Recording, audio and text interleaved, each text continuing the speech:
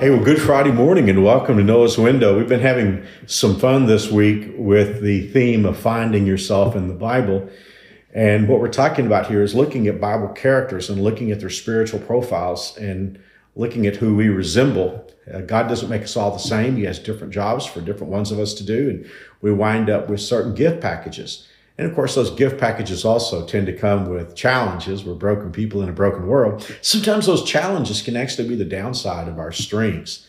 There are a lot more profiles in the Bible than just these 5 that I'm giving this week. I'm just giving you 5 very common ones that I've watched or 5 that I've seen a lot in my ministry. So again, we love hearing from you. If you find yourself in a character or 2 or 3 or 4 in the Bible, we would love to hear how you see yourself and why you see yourself in those terms.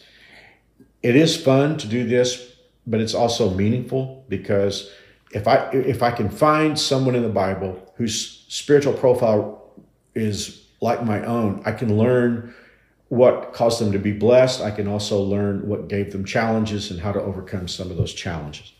So already we've looked at bright colors. Day 1, that's Peter and Elijah. We've looked at the disciplined thinker. That person has great ability to absorb information and understand systems and understand complex things and make those available to the rest of us. Wednesday, we looked at the reluctant but victorious warrior. It's the person who might not see herself as a hero, but God summons you to center stage. And then once you're willing to take on that challenge, you tend to be very, very successful. It's a great, I admire that trait so much. I see Mary Alice in that. And then yesterday we talked about the faithful optimist. And that faithful optimist that we looked at yesterday was Joseph in the Old Testament. It's the person who stays upbeat because they are focused on the promises of God. So let me give you the 5th of these spiritual personality profiles that I've watched. And I so admire this particular gift package. And I would call this person, may not be a great name, but I would call this person the compassionate need meter. And when I say meter, I mean M-E-E-T-E-R, someone who meets needs out of their compassion. These are very, very special people. And whenever I'm around one of these people, they make me think so much about Jesus because I think they have so much of this, they have so much of what Jesus had in him. There are several that I see in the Bible, many in fact. I think about Mary Magdalene, who came to the tomb of Jesus to prepare the body. Of course, she didn't need to come that morning because Jesus was already awake, but you see that in her. She felt that the preparation of Jesus' body wasn't done properly, and she came back the next day to do it the right way. I think John, among the apostles, was a compassionate need meter. I know that he could have a temper, but I think he was very compassionate. I mean, don't you think that when Jesus gave his mother over to John at the crucifixion, it would indicate that he knew that John was going to take very, very good care of her? But if we're going to pick one person in the Bible, how about the Good Samaritan? The Good Samaritan that Jesus told about, we don't know his name. We just know that he was from Samaria. And Jesus says that he was on his way from Jerusalem to Jericho. This was a terrible road. It dropped several thousand feet in altitude, had all kinds of switchbacks and turns. It was known for robbers. And so this Good Samaritan's got a business trip to make, and he comes upon a Jewish man who is probably dying. He's been stripped, beaten, cut, and left for dead. Thieves have taken everything he's got and left him lying in the road.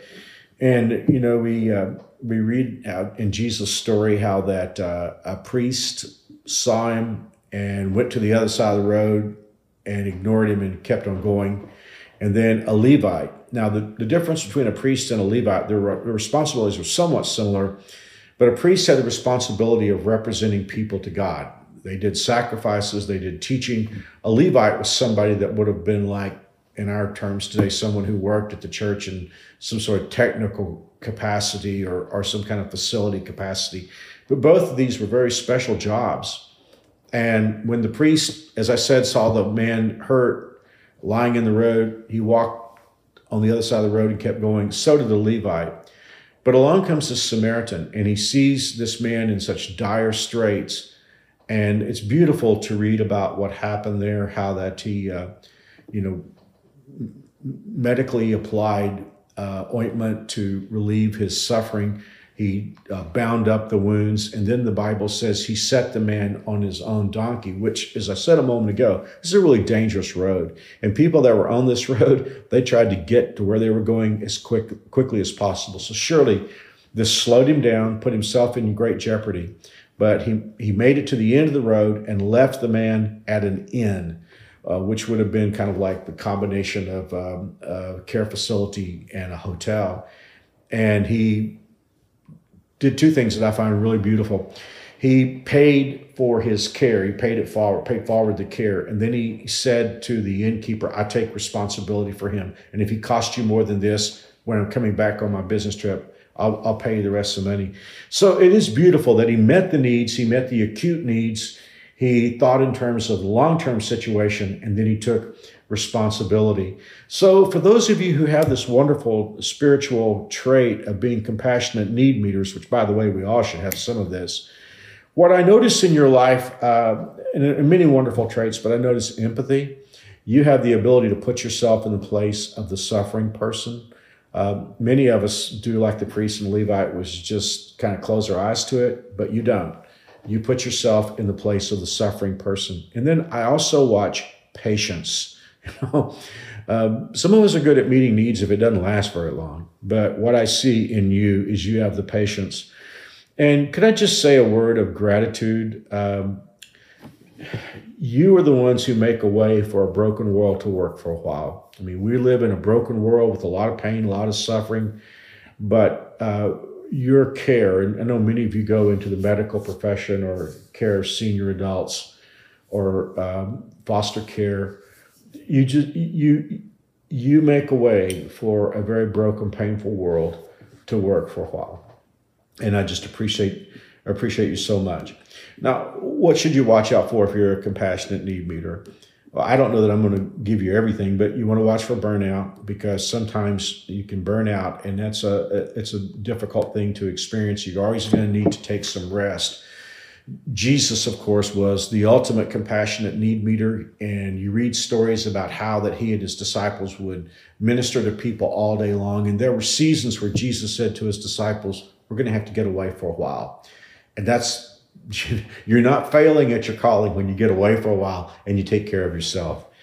And then here's a big one. You're going to find yourself used sometimes. And this is painful, because you're going to set out to meet someone's need, and you're going to find out that person really just kind of used you. And that's hard to deal with. And that's complicated. And maybe we need to just talk about that sometime in a sermon.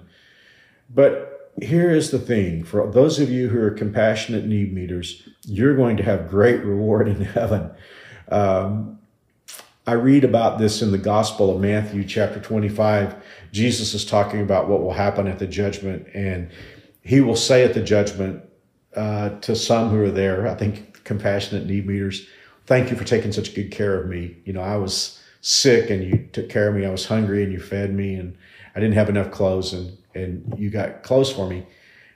Well, the Bible says the righteous will reply, Lord, when did we ever see you hungry? I mean, you know, I lived in 2020 in Kansas. Lord, that's not in the Bible. I just put that in. Lord, when did we see you hungry and feed you, or thirsty or give you something to drink, or a stranger and show you hospitality, or naked and give you clothing? When did we ever see you sick or in prison and visit you? And the king will say, I tell you the truth.